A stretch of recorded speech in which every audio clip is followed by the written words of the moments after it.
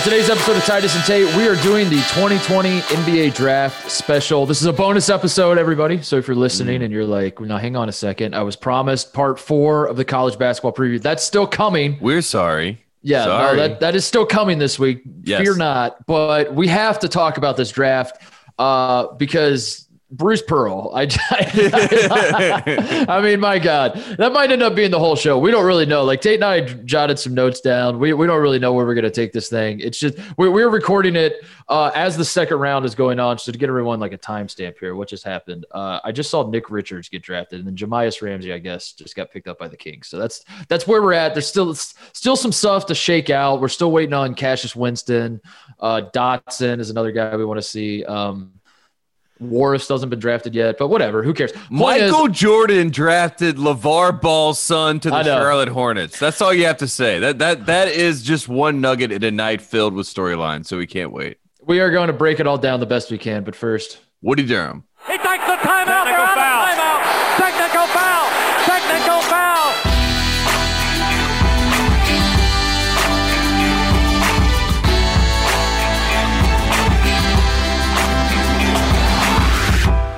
All right, Tate, you want to start with LaMelo Ball, but I don't know.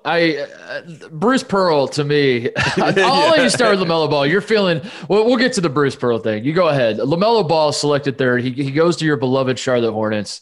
Your thoughts? Oh, well, this is the 2020 NBA draft. This is, the year is 2020. Anything is possible.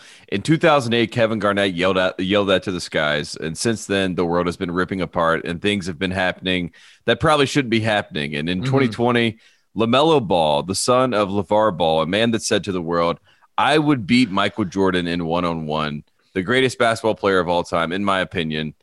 And LeVar Ball said, I would beat him in one-on-one. One of the craziest, most outlandish things we've ever heard, especially a father of a then draft pick, Lonzo Ball. And then to think, not some 4 years later, we have a situation where LeVar Ball has his, third son. He is in the lottery. The Charlotte Hornets come up to number 3. Mitch Kupchak has said to the world, Mark Titus, he said this to me, we're taking talent. It doesn't matter about position. The Charlotte Hornets need talent. The most talented player on the board in their mind was LaMelo Ball. They make the pick. The world is freaking out. I have my, people in North Carolina, people in Charlotte.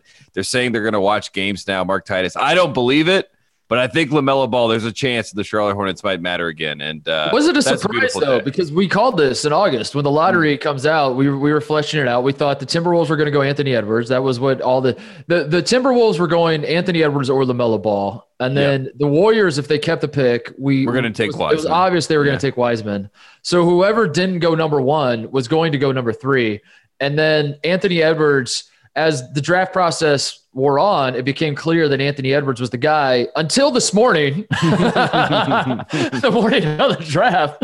A story comes out that Anthony Edwards doesn't like basketball. Not the guy. He is not him, as they were saying. Him. He's a guy who just like one time was maybe I misread the story. What legend has it? He was walking in a park by a basketball goal, picked up a ball and dunked it, and said, "I guess this is what I'm going to do the rest of." No, I'm kidding. It wasn't that dramatic, but that's pretty much how he made it seem. It was just like, I don't know. I tried basketball. I could dunk. So I was like, what the hell? I'll play. Yeah, might as well. Yeah. I don't watch it. I don't like it. Never, don't talk to me about it. Not a fan. Not a fan. This is a job. I want to make it clear. This is my job. But when I'm not on the clock, do not talk basketball to me. Yeah. At all. It kind of made like a Zeke Naji from Arizona. They did for the packages that they have for all the players, and Zeke Naji's package is all about him playing the piano. And then he goes, without music, I don't know what I would do with my life. Yeah, and then it's like basketball, bro. It's like you just got drafted in the NBA. I think you're going to play basketball. It sounds like what they want you to do. But that's where we play are. basketball. It's good. It's good. Yeah. So I felt like the momentum was already like if it was Anthony Edwards and say Marvin Bagley just comes to mind. If let's say Marvin Bagley is in this draft and you're picking between Anthony Edwards and Marvin Bagley, the first pick, I think the news breaking this morning, I don't even know if it's news, whatever it is, like that story, that nugget, maybe that's enough for the T-Wolves to be like, hang on a second, we should maybe take the other guy. But when your other option is LaMelo Ball, I think they're like, screw it. We're already this far in the draft. Like, what the hell? We liked Edwards. If he doesn't like basketball, who cares? Yeah, and Titus, we saw Anthony Edwards at the Maui Invitational in 2019. And we were told beforehand, this is the guy. This is the number one pick. And we watched him play. We were told he was him. He was him. And we watched him play against Dayton. He puts up 6 points. Obi Toppin steals the show. Mm-hmm. You and I look at each other. We say, we don't know what we're supposed to be saying right now. But the answer is obvious. Obi Toppin is the star in this game. Right. Obviously, Anthony Edwards against Michigan State has 33 in the second half, and he gets a little bit of redemption. He hits the shot against Chaminade. You and I joke about that. Big shot. Changed the trajectory of that season for Georgia. So he goes number one. The fanfare is not really there, right? The hype is not really around Anthony Edwards. So I did my research, and I'm thinking to myself, the last time I remember Anthony being drafted was 2013. And we all remember and recall that wasn't the best move for all parties involved. So I went through, since 1947, NBA draft number one picks. There's only been 3 Anthonys taken ever, number one. They've all been taken this decade. There's Anthony Davis in 2012. There's Anthony Bennett in 2013. There's Anthony Edwards in 2020. I think the first one worked. I think the first one we know is a proven winner. It checks out. The recipe is right. The second one, obviously wrong. No, the jury's still out. He's still young. yeah. The jury's still out on Anthony Edwards, but like you said, the whole not liking basketball thing is no. About Anthony Bennett, I was saying the jury's out on Anthony Bennett, but No, I'm saying it could be. Remember that one game against the Heat? Everyone remembers that one game that one time. Remember that shot he made that one time? Yeah, that was crazy. I don't know. Anthony Edwards to me, I think is the number one pick, but not even close to the number one storyline of tonight. I think the only thing that's interesting is the fact that he may not like basketball and it may be a bad pick for the Timberwolves. That's the only way it's fun. It's funny you bring up 2013 though, Tate, because you look back on that draft, that was the Giannis draft, correct? Yes. That's what it's become known as. But the 15th pick. If it wasn't Giannis, the number one pick in that draft, it's probably Oladipo, right? So you're making the argument that Anthony should not have been taken, and who should have been taken is the Tom Crean wing. The athletic Tom Crean wing should have been taken probably number one in retrospect. And that's what happened in this draft. So it depends on your perspective here. Are you looking at the Anthony parallel, or are you looking at the trust in Tom Crean wings? Because that is the comparison. The Tom Crean propaganda machine that got behind Anthony Edwards. It worked. They pushed him to the moon. They said he's Dwayne Wade. He's Victor Oladipo. Yep. Do you really want to pass up Dwayne Wade and Victor Oladipo? And how can you pass up Dwayne Wade saying that he is Dwayne Wade? You know what I mean? Because who else could say that? And the only thing that I can think of when you think of 2013 is the 15th pick is Giannis Antetokounmpo, the 15th pick in this draft. Cole, did you see Anthony, the Giannis Antetokounmpo of this draft? That's what people were saying. I'm not saying it, but some people are. Did you see that Anthony Edwards was asked about that, by the way, that Dwayne Wade said that he's the next Dwayne Wade? And they said, Anthony, how do you feel about that? And then he said, I don't even know who Dwayne Wade is. I don't watch basketball. I'm just kidding. Never heard of her. That's good. That didn't happen. Cole, we'll get to Cole Anthony. We have to talk about Bruce Pearl. This is the story of the draft for me. When this happened, I started cackling. I was still laughing as we got on the air. I mean, it's well over like 2 hours since it happened. I was still just sit here and just start laughing. I also like went to my fridge and started slamming some beers because like it is when the draft just took an absurd turn. I tweeted this that not to be the guy that just recites his tweets on the podcast, but like this was a point that I wanted to make on the podcast because this like sums up the draft. In case you missed it, in case you missed it, in case you didn't hit the retweet, folks. We have a draft where James Wiseman goes number 2. Penny Hardaway, a man who like basically raised James Wiseman. I use that tongue in cheek. He didn't actually, but you know, like he's known him his whole life, and he got the Memphis job because of his relationship with James Wiseman. James Wiseman eventually became ineligible because of a relationship with Penny Hardaway. He's sitting right next to him. No microphone. There's no Penny, you've watched this kid grow. You coached him in college, whatever. No, we don't. Who gives a shit? We don't want to hear from Penny Hardaway. Fast forward, pick number 15. Cole Anthony has Greg Anthony, his dad, who's a longtime NBA player. Spike Lee, who like I don't necessarily want to hear from, but you know, like if they would have given a microphone, I wouldn't have hated it. I guess like it would have made a little bit of sense, I suppose. I mean, as far as star power, I mean, pretty epic that Spike Lee is sitting right there in the room. Yeah. Spike Lee is sitting right there. No, we don't hear from either one of those guys. We don't get a microphone. But I'll be goddamn, when Isaac Okoro gets drafted, we get Bruce Pearl in a roadside ditch with a Motorola Razor pointed at him. And the first word, so one of the first words out of his mouth, one of the first 2 words out of his mouth were character counts, Tate. Oh my God. I was dying. It's still funny. This to me is what this draft will be. Like, this is all I will remember from this draft. The 2013 draft was really bad. And now everyone remembers it as the honest draft. The 2020 draft, people are saying it's going to be a bad draft. Mm-hmm. I will remember it as the Bruce Pearl roadside ditch character count speech draft. Yeah. As we went through the draft, it's like the number one pick happens. Anthony Edwards makes sense. Wiseman makes sense. LaMelo, makes sense. Talent on the board. 4, Pat Williams, everyone heard about him jumping up in the draft. Makes sense. Then number 5, Isaac Okoro, reasonable pick. The Cavaliers are going to take him. It all checks out. And you kind of think you're just going to move on because who cares? Mm-hmm. It's the Cavaliers, the 5th pick. There's nothing really interesting going on in Cleveland. And the cutaway to go to Bruce Pearl and to have that moment and to have Bruce Pearl have that stage and basically play the card of I'm the good coach. And this is he's a first generation, Nigerian that came over with his family and play that whole card and play the whole trope. And you're like, wow, the used car salesman is killing it right now. And he's got a top 5 spot. And, Calipari's fuming, right? By the way, as he's watching Coach K losing his mind, Rick Stansberry breaking the pencil in his hand. It's like, this is what all these guys are jockeying for position. This is what Penny wants. Penny wants to be with James Wiseman saying, I have a top 5 pick, come to Memphis. And the fact that Bruce Pearl got the number 1 sales spot to say, come work hard and you can be a top 5 pick at Auburn and play it as if he's like, oh shucks, we're just so happy this all planned out and worked out. And then he's in the middle of the counts, Tate. in the middle of the Blair Witch Project, whatever he's filming at the time, he's like in the middle of the woods with like fog behind him. It was a wild scene. And like you said, as soon as it happened, I wasn't taking notes because you and I this is a bonus episode. We're not taking notes. We're just having fun with this. I just wrote down character counts. You know what I mean? Because I was scared I was going to forget it, but now it's just in my mind, seared in my mind forever. Bruce Pearl, what a character. He is a character.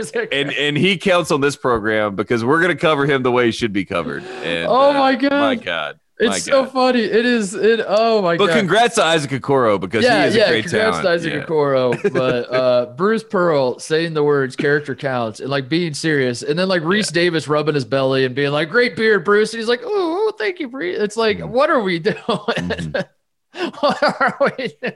This man was tighten it up. This man was the ball boy during the point shaving scandal. Ask him about that. If you're going to get Bruce Pearl on, I don't want to hear his propaganda about why you should go to Auburn. Certainly not when he's in a roadside ditch. Like, what the hell? Tighten it up, ESPN. But if you would have added, the only saving grace would have been like, Bruce, you were the Eagle, the Boston College Eagle during the 1979 point shaving scandal. Your thoughts? Like, talk about that. By the way, some guy, someone on Twitter told me that he does like a radio show in Washington, and they were doing a live hit. I don't know if this is true or not, but whatever. This is perfect for our show because this is how our show works. A guy told me that he was doing a live hit from Auburn, Washington, and they reached out to Bruce Pearl and said, "We're doing a show from Auburn. Like, will you call in or whatever?" And then he called in, and then they like basically grilled him and said like, why are you a snake? He was like, what? I thought this was Auburn. They're like, it is. We're in Auburn. Yeah, we are Auburn. Yeah. Okay. All right. Well, let's focus. That to me though, like I texted you. I said, not only were we going to talk about this, like I could honestly talk about this the entire show, but I don't think people necessarily want to hear that. We got to hit everything. Can I bring up a big picture thing? Yes, which please. is the crying. I don't know how to say this without coming across as like a dick, because like I don't want the guys to stop crying. The crying is that is becoming one of the cool parts of the draft. I'm not saying stop. I'm not saying I have a problem with it. I don't even really have a problem with ESPN like showing it. Like maybe you can make the argument like let the guys have their private moment, whatever. But like I don't know. I think it's cool. I really do think it's cool to like see how the emotions overcome, how they're overcome with emotion and hugging their family and all that. But I just feel like if I'm like Malcolm Gladwell is probably watching this and is like coming up with some sociological explanation as to why like in 2017 NBA players started bawling their eyes out when they got drafted versus like being happy, you know? And I just want to acknowledge that like I don't really have a full I don't mind them crying. It's just funny if you go back and watch like the 1994 draft or something. Like there's not a single tear shed the entire night, probably. Mm-hmm. I don't know that for a fact, but I'm guessing. But then somewhere along the line, right? Like what happened? I don't like I'm not saying they're soft. I'm not saying don't do it.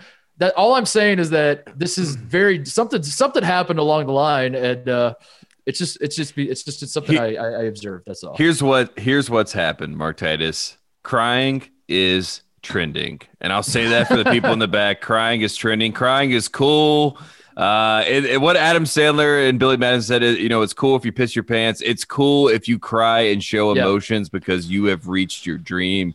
You have reached your moment, and that is what we're dealing with. Because I do think that a lot of these guys, you know what I mean, they feel an expectation to cry. They feel and see someone doing this before them and having that moment. I mean, I think Okongwu with his mom, that to me is like a real moment of like they're crying and I don't even think of that as crying. If I was with my mom and my mom started crying, I would bawl my eyes out. Exactly. Like that is a different level. But like the guys that are in the full suit that are like ready to go for the RJ Hampton was crying like an hour and a half before the draft. Yeah. He's bawling crying. Yeah. So but I like your spin on this. I think it's a positive because I think maybe what we could explain is that guys are becoming more comfortable. Like showing your emotions is becoming more accepted. Yeah. It's cool. It's cool to show that you're a human being, right? Yeah. Maybe that's it. And society is more accepting, so guys are. I had a lot of text messages. I had a lot of text messages coming in tonight, Mark Titus, from some upset alpha males out there, or so they call themselves, and they were upset about the crying. No. I want to make it clear. I am not. I am not. That's what I'm. That's guy. That's why I wanted to point this out right now. You are not being that person. You were just pointing out to the world that is the thing that's happening. I'm confused because, like you said, I would expect a celebration. I would expect let's pop bottles, let's have a great time, let's play some great music, and let Earth, Wind, and Fire's play in the background. Let's enjoy ourselves. You know what I mean? Like that's what I expect to see. But like you said, it does seem like this year was the year of tears. Last year was the year of dads. The RJ Barrett year was the year of dads. There's a lot of tears last year. Last year was also the year of stories, and we certainly got a few stories this year. Overcoming adversity. Yeah, yes. Like I think they did a better job of paring it down this year. And like Okongwu had a his brother passing away, and he plays for his memory. And Anthony Edwards, obviously his mom and grandma. Like those are stories we need to hear. If I remember last year, it was like some it was guy hit after hit. It was every single guy drafted. It was like find someone who died in his family now. Give it to me now. You're like, but the person that actually taught him how to shoot was his Uncle Dan. And I felt like they did a pretty good job. I know they asked Edwards on the air, but like the Okongwu thing it was a pre-tape package, wasn't it? I think, but I like that too. I think go in the direction of having the pre-made packages to where like you're not shoving a microphone in the guy's face right after the biggest moment of his life and being like, hey, remember when your loved one passed away? Yep. And I think they did do that to Anthony Edwards though, which is I don't know. Anyway, tough, let's get away from that. I just wanted to bring that up because it was something I observed that I just felt like it's a trend in the draft. It's a trend. That's the whole point. Yeah, it's a trend in the draft, and it's like I wonder. But I like the explanation we arrived on. It's just men are becoming more comfortable showing emotions, which is a good thing. Guys should cry. I cry all the time. I'm not ashamed to admit same. It's 2020. What are you supposed to do? It's 2020. It's cool to cry. What else we got to talk about? We buried the lead in this one because we have a man on this program that we deemed our player of the year, a man that we rided and saddled behind for the entire season. We did not get March Madness to fulfill what we needed to see with our frequent flyer status. Of course, I'm talking about Obi Toppin. Obi-Wan Kenobi. The man is going to go to Madison Square Garden. And I remember when Steph Curry was in the draft and he had told everyone in the world that he wanted to play in New York and they passed on him. And they always point that out. And they're like, man, they could have had Steph Curry. Obi Toppin, I'm not saying he's going to be Steph Curry, but I do think that Obi Toppin is going to be, at worst, a Paul Millsap in the NBA, which means he's going to be a good basketball player, a guy that's going to be around the league. And he loves New York. He's from New York. He gets to play in Madison Square Garden. I think that this was a great pick. I know that there were a lot of Knicks fans that were upset. Knicks fans are the worst. They're the worst. They can't enjoy anything. I hate you, Knicks fans. Knicks fans. I hate all of you. You're the worst. Stop it. Literally, Stop it. The most likable player in the draft. I swear to God, if you do not love this man, get the fuck out of my. I'm sorry I'm using the F word, but like I'm overcome. I don't know what else to say. If you do not love Obi Toppin, if you do not treat him with the same love that Tate and I and the Dayton faithful and all of college basketball, everybody loved Obi Toppin except Iowa fans because he won all the Player of the Year awards over Luka Garza. But now looking back, they'd be like, yeah, I guess Obi Toppin. Yeah, I kind of like him. Come on, what are you talking about? Like he's the man. How do you not cheer for a guy? And then he gets drafted and you see him on the couch and he's crying. He shouts out Jalen Crutcher, his point guard. And then Knicks fans are like, he's not LeBron James. Like, what do you want? What did you want out of the 8th pick in a draft that everyone says sucks? Congratulations, you were just handed the best player in the country for the entire year. Not like it's not like he bloomed late.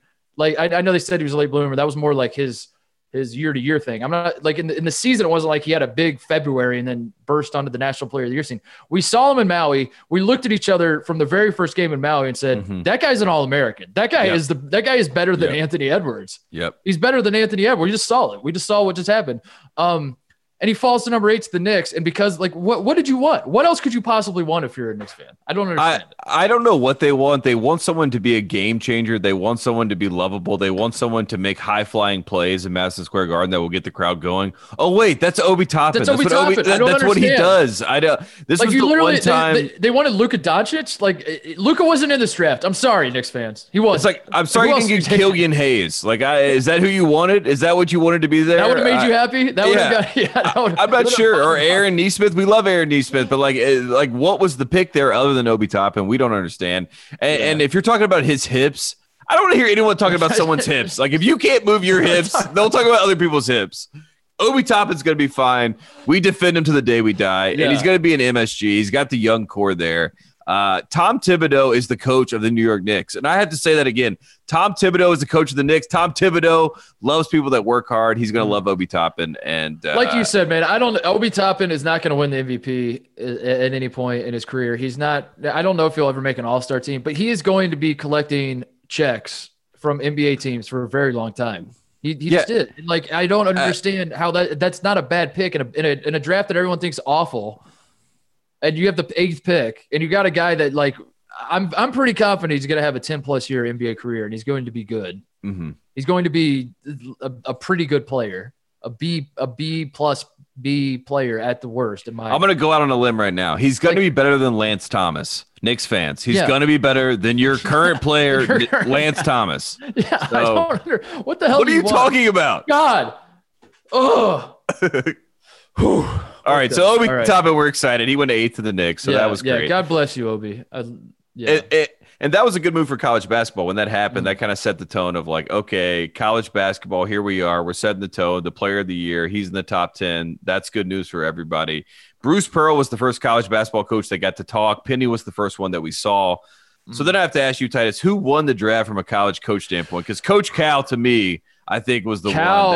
Cal came in strong because he dunked on Bruce. Like Cal was probably like driving his car, watching it on his phone as well, and he was just going to call in as well. And then he saw Bruce Pearl on the bag, and he was like, but he makes a few calls, and he's like, by the time Tyrese is drafted, we're going to have a professional setup. Yeah, he's like, I'm going to be in the office. Yeah, and I'm going to be yelling at the camera, like recruiting all of America. Like honestly, I don't understand why they have these guys on. Like I get the impulse to want to have them on, but every time they come on, the only people that want to hear from them are Kentucky fans and Auburn, like the fans of those schools.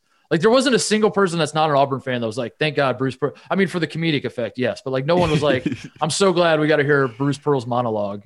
Yeah, but every Auburn fan was like, that's my coach. Yeah, character counts. Let's go. Oh, the funniest part is fans, like no one's trying to hear from Cal, but Kentucky fans, which like I get it, but like the rest of us don't give a damn. Honestly. Yeah. We don't need to be recruited at that moment because it's basically masqueraded as like, let's find out about your player, Tyrese Maxey. And then, like you said, we cut to Coach Cal and he's in there and he's like, this is what we do at Kentucky. He got his trophies behind him. Yeah. It's like a whole thing. It's like, I don't even know how else to explain it other than it's a show. So, it's like WWF wrestling. So, I mean, it's who won the night is the question. It's a big question. Of the coaches, right? That we saw. Yeah. I think it's Crean. I still think it's Crean. I think it's Crean having now Oladipo and Edwards going number 1. It almost doesn't matter as long as he's not like a massive bust. It doesn't matter if Edwards becomes an Andrew Wiggins type, which is kind of the comparison people are making because he's going to the Timberwolves and he maybe isn't driven in some ways, But if he becomes an Andrew Wiggins type, that is plenty because he went number one, and number one matters. Like number one will always matter. You know this. You've walked around Columbus, Ohio with Greg Oden. He's the guy that went number one. Who cares what happened after that? It's the number one pick in the draft. So no matter what happens with Edwards, Crean has now Oladipo, he has Dwayne Wade, and he has a number one pick in the NBA draft. Like that's it. I mean, he's got it. He's got it rolling now. That's all he ever wanted, you know? Yeah, and it's funny because the trifecta that he always dreamed to pitch, and now he can be shooting guard you. He can go to every single shooting guard that he finds in America and say, do you want to be the next Dwayne Wade or the next Anthony And Edwards at three different schools, by the way, Oladipo? and he's still got like all three of those guys to let, you know what I mean? Like it's like Dwayne Wade is vouching for a Georgia guy just because of the Crean connection, and Crean's like with this thing, like he's the big winner to me. He's an independent entity, you know, himself too, which is like what you're saying, like the fact that those three schools, Indiana, Georgia, and Marquette, can have a commonality where they all can relate to one guy. That makes no sense, but it's Tom Crean. No sense. I would say LeVar. I know you're talking about college coaches, but I would say while we're on the topic of big winners who weren't necessarily the players, LeVar Ball is a big winner. I think LeVar Ball. I'm not ready to like apologize to him for making fun of basically his entire existence these last 5 years, whatever it's been. But yeah, I mean, if you're LeVar Ball, you're puffing your chest and you're like, kiss my ass, all the haters. Like I got two of my sons to be top 3 picks. Like you were all telling me I'm a bad father, whatever. How can I be a bad father if my son? Now, you know, you could probably argue like, listen, those guys were already talented. They were top 3 picks in spite of you, not because of anything you did. But who's to say? He pulled LaMelo out of school. It seemed irresponsible at the time. It seemed reckless. You know, the journey's not over. LaMelo now, like it almost starts now, honestly, because you know now you have to deliver now that you're in the league. But I think the moment we heard that LeVar Ball was taking LaMelo Ball out of high school in Southern California where he was playing with Onyeka Okongwu and his brother, Lonzo Ball. And you're like, he's leaving that to go to Lithuania to play professionally. What? So I guess the fact that he's number 3, I guess LeVar Ball should be able to, you know, tell everyone to shut the hell up for. Yeah, LeVar Ball literally is the man that said we have to speak the things into existence if we want them to exist, and he's been doing that from day one, and everyone laughs at him. He laughs back at us even louder and harder, and he continues to live his life. And I think the best part about LaMelo is that he is already a professional, you know what I mean? And going to Charlotte, there's a bunch of young guys there. I think they're actually going to like LaMelo. Like, I think that Miles Bridges and PJ and Dwayne Bacon and Devontae Graham, like, they're going to like that this kid has drip and swag and the fact that he thinks he's supposed to win in Charlotte. And they all think that they're supposed to win also. And they're going to be a fun, it is like a good team. fit for him, right? If he would have gone to – that's why the Warriors, beyond like the playing style, like a veteran team, LaMelo Ball would not vibe with. Like a younger team is where he belongs. And I can see Terry Rozier like actually respecting LaMelo Ball because he's like, you dropped 92, you know? Like, I just like you. Like, I respect you. You're just different. So it'll be good. I'm excited for the Ball family. That boy built different. You know? yeah. He's him. He's him. That's it. Oh my God. Other big winner, college basketball as a whole. We're kind of talking about that. Let's like, keep doing it. How about Peyton Pritchard sneaking into the first round? Udoka Azubuike sneaking into the first round. Someone reached out to me on Twitter, by the way. I want to give him a shout out. Connor sent me a message. He pointed out that Peyton Pritchard had a golden retriever, and he had a lot of people at his house, and the pick happens, the place goes nuts. He wasn't really crying as much. That place was lit. They were all jumping up and down. And the dog, if you go back and rewatch it, Connor sent me the video. The golden retriever in this room full of people going crazy knows that Peyton Pritchard was the one that got drafted, like runs over to him and like puts his face up on his lap and gets pet. And I was like, man, wow.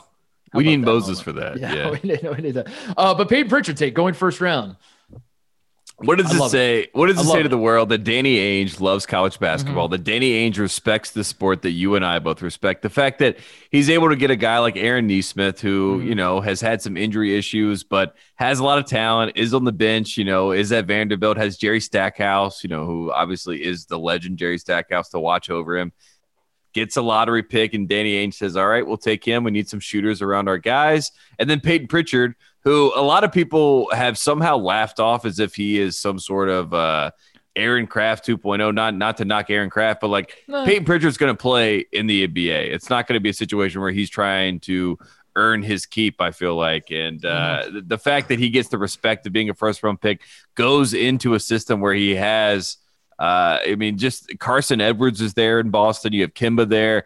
I mean, there's some quality players that are in the backcourt that he can learn from. And I think, if anything, it's good news for college basketball that Danny Ainge has the respect. The NBA seems to have a nostalgia and affinity, to say the least, for the Boston Celtics. So when they are doing what they do, the NBA follows. So the fact that Danny Ainge is paddling along the college basketball river and letting people know that it matters, that's good to see. We keep referencing Maui last year. Danny Ainge was there. So Peyton Pritchard wasn't, but yeah. Anthony Edwards was, and he was like, "We do not want that guy. We don't want that guy."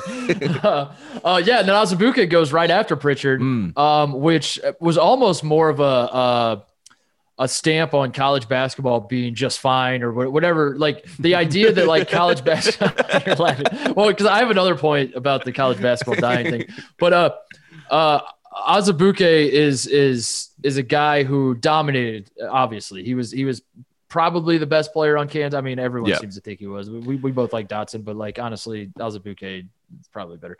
On the best team, like we love Dayton, but let's just call it what it was. Kansas was the best team. Dayton lost to Kansas, so we'll give it to Kansas. Yeah, and Azubuike was the best player on the best team in the country. And traditionally that matters. And traditionally, like that kind of guy is thought of as like a guy you'd want in an NBA. But Azubuike's skill set is he's a dinosaur. Outdated, he's and so the idea that he could still go first round, that the Utah Jazz, that's where he ended up, right? Yeah, the Jazz took him. He didn't get traded or anything, did he? I mean, I don't know, but yeah, I think he's gonna be on the Jazz. The idea that the Jazz, maybe Gobert helps with that. Maybe they see Rudy Gobert just dominating the paint, and they're like, all right, well, we'll take another one. We'll take another guy that just blocks every shot. And I think he is going to the Jazz. I don't know. There's a million trades going on, but one of those trades is Tony Bradley, who I thought was going to take over for Rudy Gobert. It was all signs point to that happening. He gets traded to the Pistons. The Pistons are making all types of moves tonight, but that happens to kind of open the door for Azubuike in Utah. So that's another good fit. The other college basketball point I wanted to make was the RJ Hampton. RJ Hampton going to the Bucks, was it at 24? I want to say ends up with the Nuggets. Yeah. Oh, he ends up with the Nuggets. That's right. Yeah. He goes 24th, and I just wanted to rewind because they showed it on the broadcast when he's on Get Up on national television. RJ Hampton, in his words, Tate, shocks the world. Yep. The whole world was shocked. I remember in India they were talking about it. It was front page news in India. Certainly in Latvia, it was all over the news. And of course, who could forget? It's so funny. Like when that happened, that moment happened, right? I tweeted, did RJ Hampton in fact shock the world? Yes or no? And then like the first couple comments were like, way to shit on this kid's moment. This is like when he's in high school. So I was like, oh, I don't want to like shit on this kid's moment. So like, I'll delete it.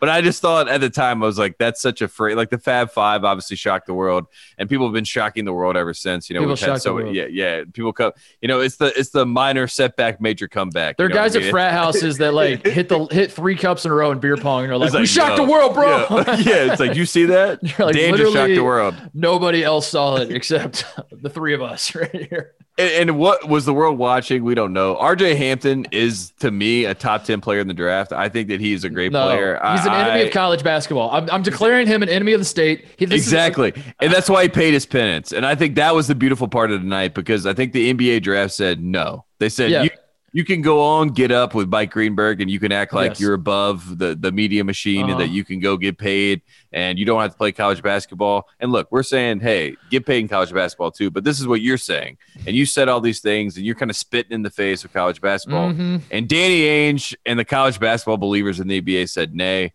you will go 24th. You will still get paid millions of dollars. You will still be a first-round pick, but not in the lottery. You're not getting the lottery pick that you thought you were going to have. That's the message. Yeah, he's – meanwhile, LaMelo's like, what was the message? Go overseas if you. Well, here's the message. LaMelo went overseas. Go overseas. Do whatever. You don't have to play college basketball. That's fine. The guys next year, Kuminga and who's the other dude? Isaiah Todd. He's not playing. They're not playing in college. I don't need to know him. Get him out of here. But like, that's fine. That might be the smart decision for you. Go make money, support your family, do whatever.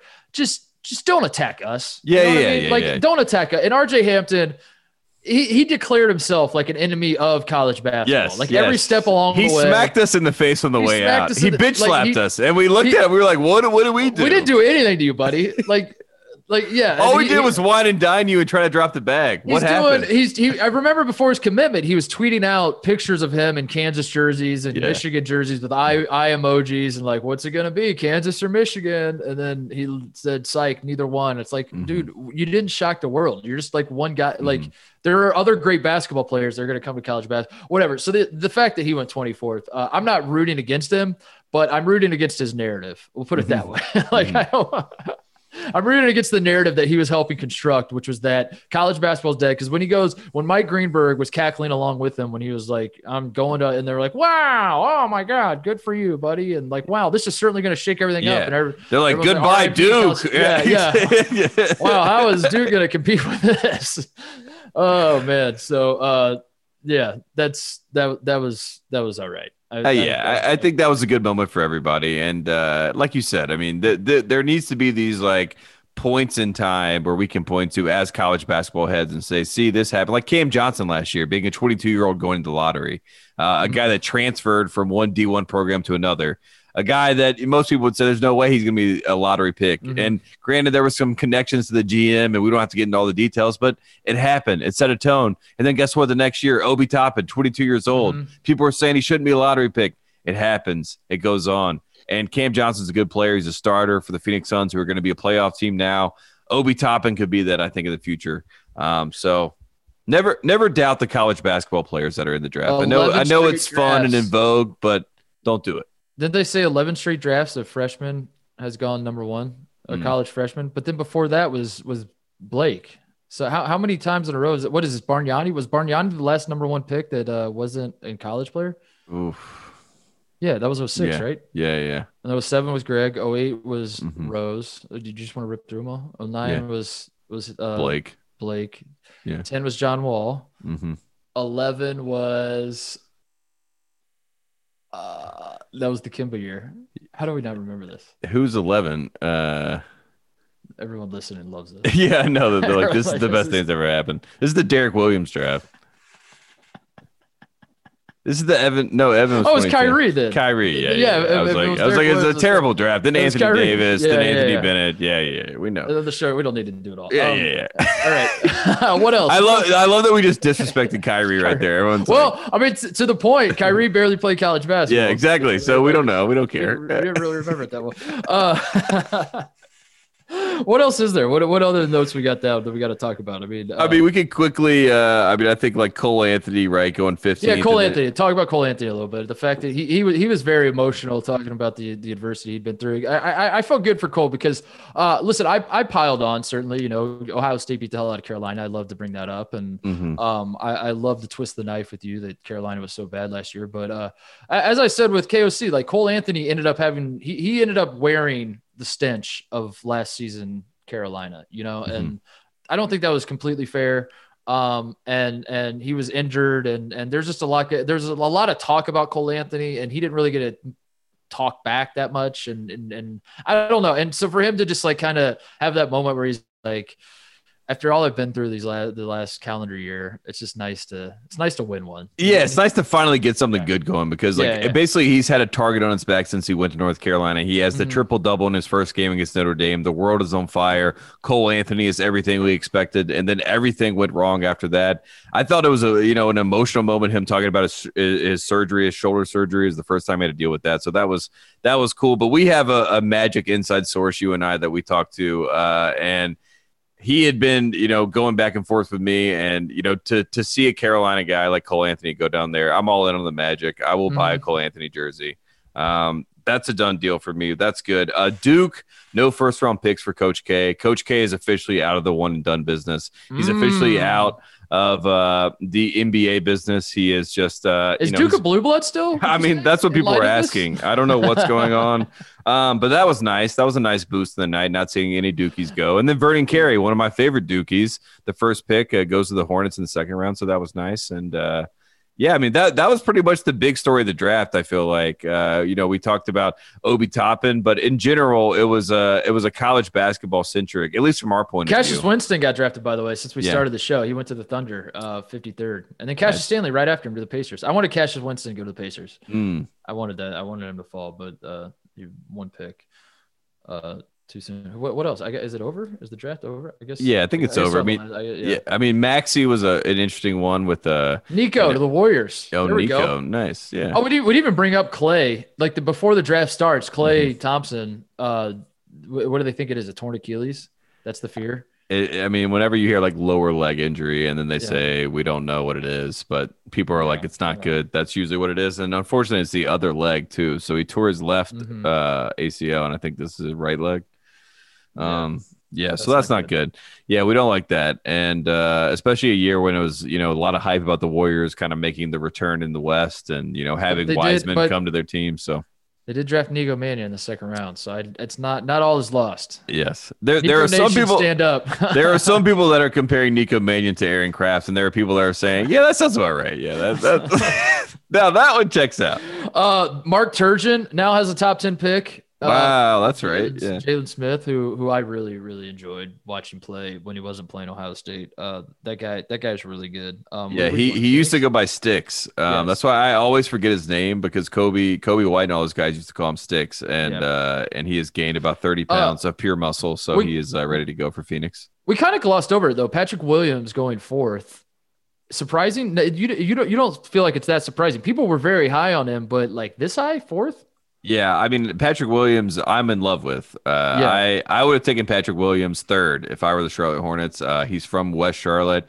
He would have been playing with his hometown team. I thought that was a great fit. They need that 3-and-D type of guy. But I'd love to see him in Chicago. He and Kobe go way back, so that's going to be fun to see them play together. I think the Bulls got talked into it. I think that it was a very trendy pick. I think a lot of teams were talking about how high they are on Patrick Williams. I hope that it works out and that he turns into the player, the Kawhi Leonard type player that everyone thinks he's going to be. But he's very he is a classic definition of what you and I would call a good guy, right? When you think about Patrick Williams, like he is a really, really nice kid and he really means well. And, it's a dog-eat-dog world out there, especially in the NBA. And if people are trying to go after you, it kind of reminds me of DeAndre Hunter from Virginia. I really like him a lot. And I see every single physical tool that you would need to be great. But he does seem like a really nice guy. And nice guys are always, it's tough to read. So what we're learning is we don't want guys to be nice and we don't want guys to play the piano or have other. Yeah. I know. That's what I'm saying. Like, I feel horrible saying all this, but put basketball first. No, I'm kidding. Pat Williams is definitely a great top 5 steal, but he got talked up so much, he doesn't even feel like a steal anymore. I think that's why he glossed over it. So, you want to talk about guys that got talked up? Certainly on this program, Kevin O'Connor came on and talked to him. He pushed him to the moon and said, this guy is unbelievable. I've never seen anything like it. I'm making, I don't know if he really said all that, but he was very excited about him. Tyrell Terry, KOC had me thinking maybe this guy goes lottery. I mean, the way his workouts were going, the way everyone saw him, he's lighting it up. Apparently the logic went that, in 2016 when Stephen Curry invented the 3-point shot, NBA GMs looked at that and they said, wow, that's worth more than the two. Wait a second. Yeah. Play that back again. Run that back. So they said to themselves, we should get guys that make 3-point shots because those are worth more. So maybe they look at a guy like Tyrell Terry and say, that's our guy. Not the case per se. Falls out of the first round, goes first pick, second round to the Mavericks. It kind of does feel like a pick that it feels like a diet version of the Lucas situation where like he's gonna be a great shooter, especially on the Mavericks, because like that is what the Mavericks are. I know they just traded like Seth Curry, so they one of their better shooters is gone now, but that's what the Mavericks were last year. Was Luka?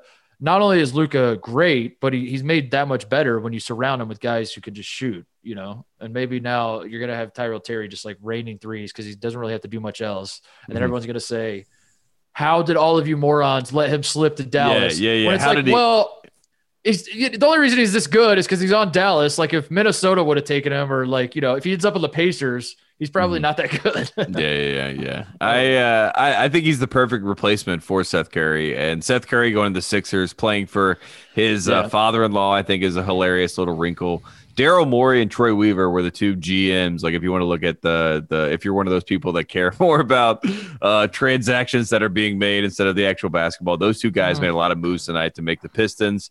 Sadiq Bey from Villanova, I think, was a really good pickup for the Pistons. He goes there. And then you look at the Sixers, like we said, Steph Curry goes there. Sadiq Bey fell a little bit too, right? Yeah. But I mean, I think that pick. I think he's a great fit, and Mike Schmidt said it on the broadcast. He was like, he's Villanova tough or something like that, which I was like, we need to write that down. Yeah. Is that like a new branding word that they're doing? To like, I thought Schmitz did well, by the way. Yeah, he did. Shout out Schmitz. Yeah. Schmitz was good on the broadcast. I mean, so was Malika Andrews. Was that her name? Yeah, Malika Andrews. Yeah, she's great. Woman that was doing the interviews with the people. I thought she was really good too. So shout out them. What about Jay Williams? What about Jay Williams? The only person that could say that Obi Toppin to the Knicks was not a good idea. I was like, Jay, this is a layup. Jay, this is literally a layup. He's pandering, dude. Yes. He's just pandering to the Twitter people because the miserable Knicks fans. But see, you can't win pandering to Twitter people because they hate everything. So they hate it. No, not only do they hate everything, the Knicks fans, the Knicks, Jets, Mets group of people pretending that they are the only franchise that has ever like whiffed on a draft pick or lost or been tortured or it's disgusting to hear Knicks fans complain when you got you and I who are Hornets and I'm kind of a Pacers fan, whatever. We're growing up like I would love to. The Pacers had a few good teams. The Hornets have been dog shit forever. The Hornets have never been relevant. They were kind of relevant for a half second on NBA Jam. Well, let's be honest. The Bobcats existed for a lot of time. You know what I mean? For longer than we wanted. You never complain about it. You're excited to have LaMelo Ball. You're like, let's sell some tickets. It's kind of interesting. The 2010 Bobcats. The 2010 Bobcats. Go watch the tape. Great team. Boris Diaw. Great team. But you're not, like if anyone could complain, it'd be like people that had to endure the Charlotte Bobcats. Yeah, we don't complain. We just wait. We just wait until LaMelo Ball comes around. The Jets are going to take Trevor Lawrence. Justin Fields is going to be like 3% better than Trevor Lawrence. They're both going to be Hall of Famers. The Jets fans are going to. We missed again. Just lose their minds about how they blew. Watch tape of Broadway Joe. Yeah. Super Bowl III on repeat. Oh, poor us. What other things I write down? Melo. I wanted to bring up the point that LaMelo, the family.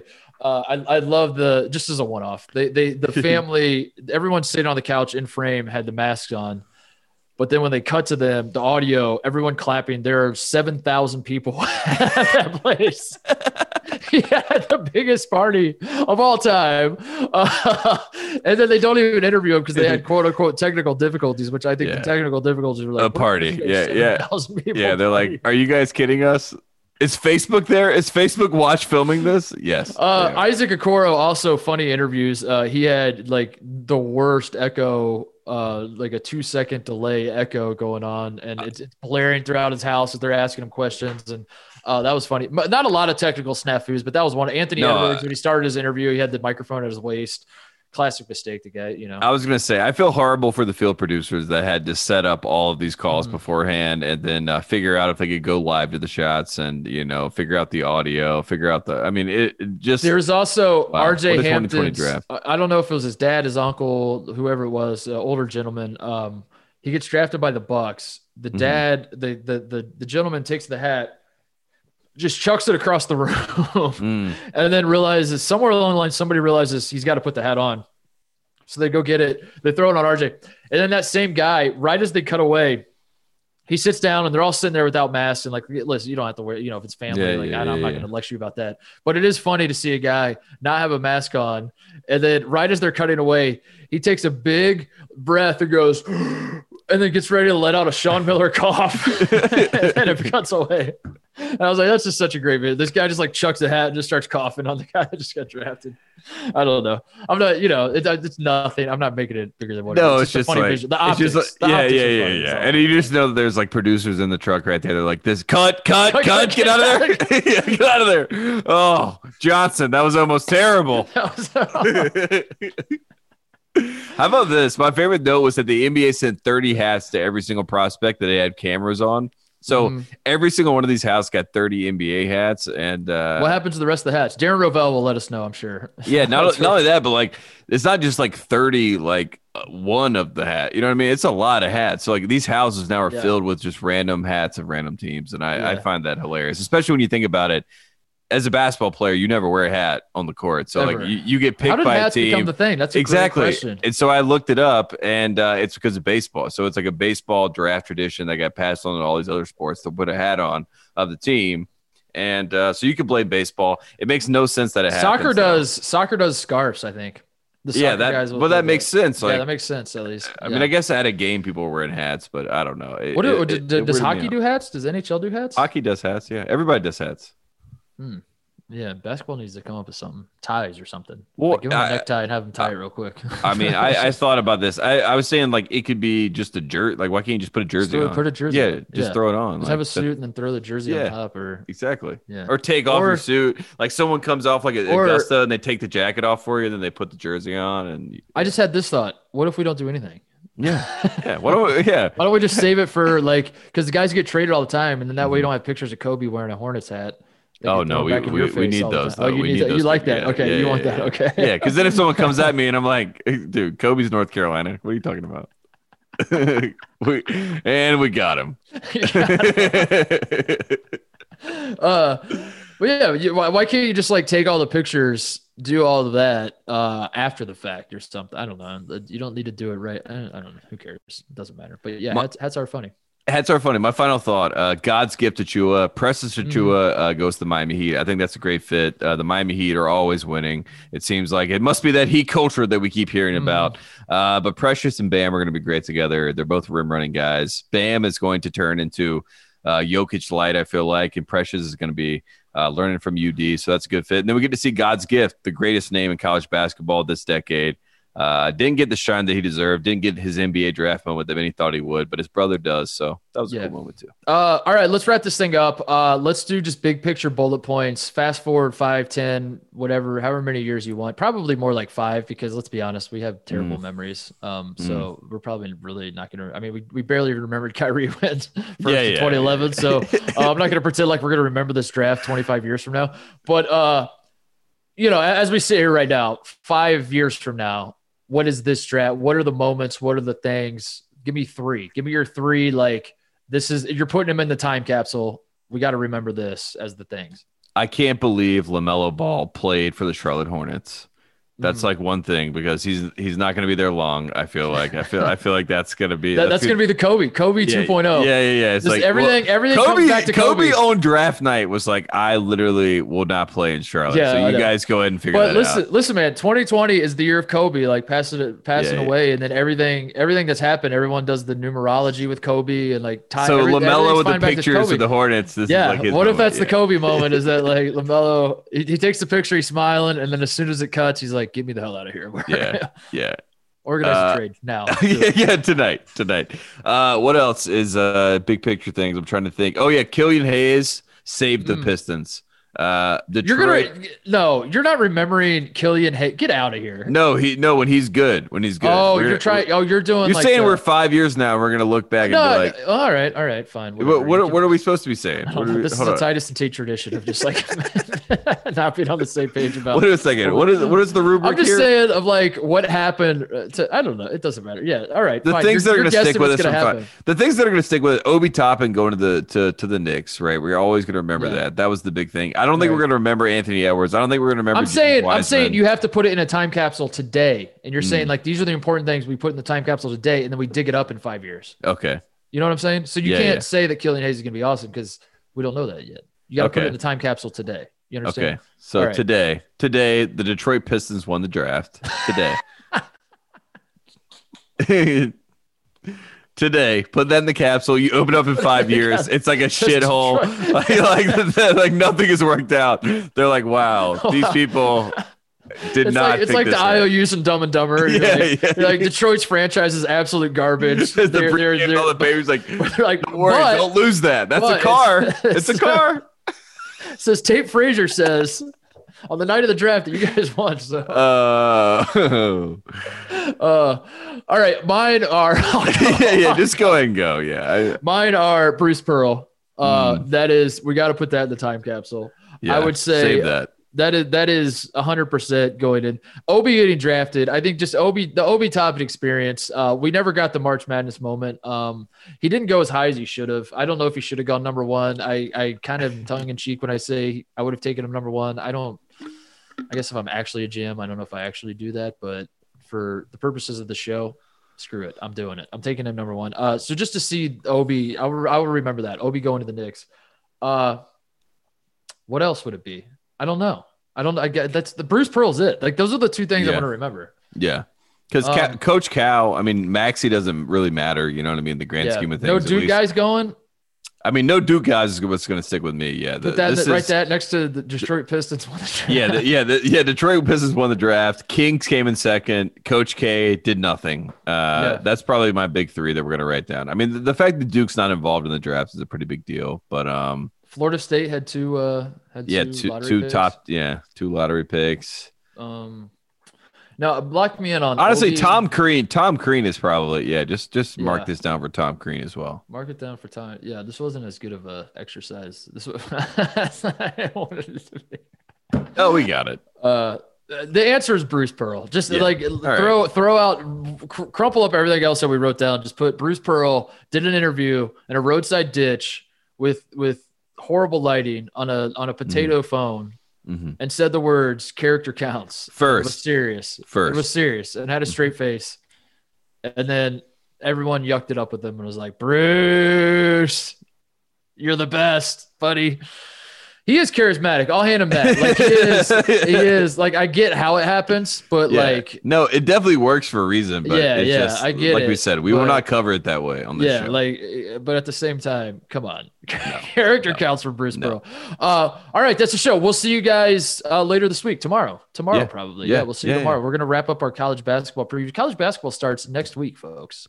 Next week. We are less than a week away. Rossi's losing his mind right now. And we're just trying to keep everything. We're trying to chill. We're trying to make sure everything goes as planned. You know, we're not going to get too excited. We're going to stay humble. But when it happens, it's going to pop. We can't wait. And thank you for listening to our NBA takes. We said, this is a bonus episode. We're just kind of dumping everything that we're thinking at this time. I'm sorry about, anything I said about the Detroit Pistons that people are going to get upset about. But otherwise, it's been a lot of fun. Thanks for listening. And folks, always remember, character counts.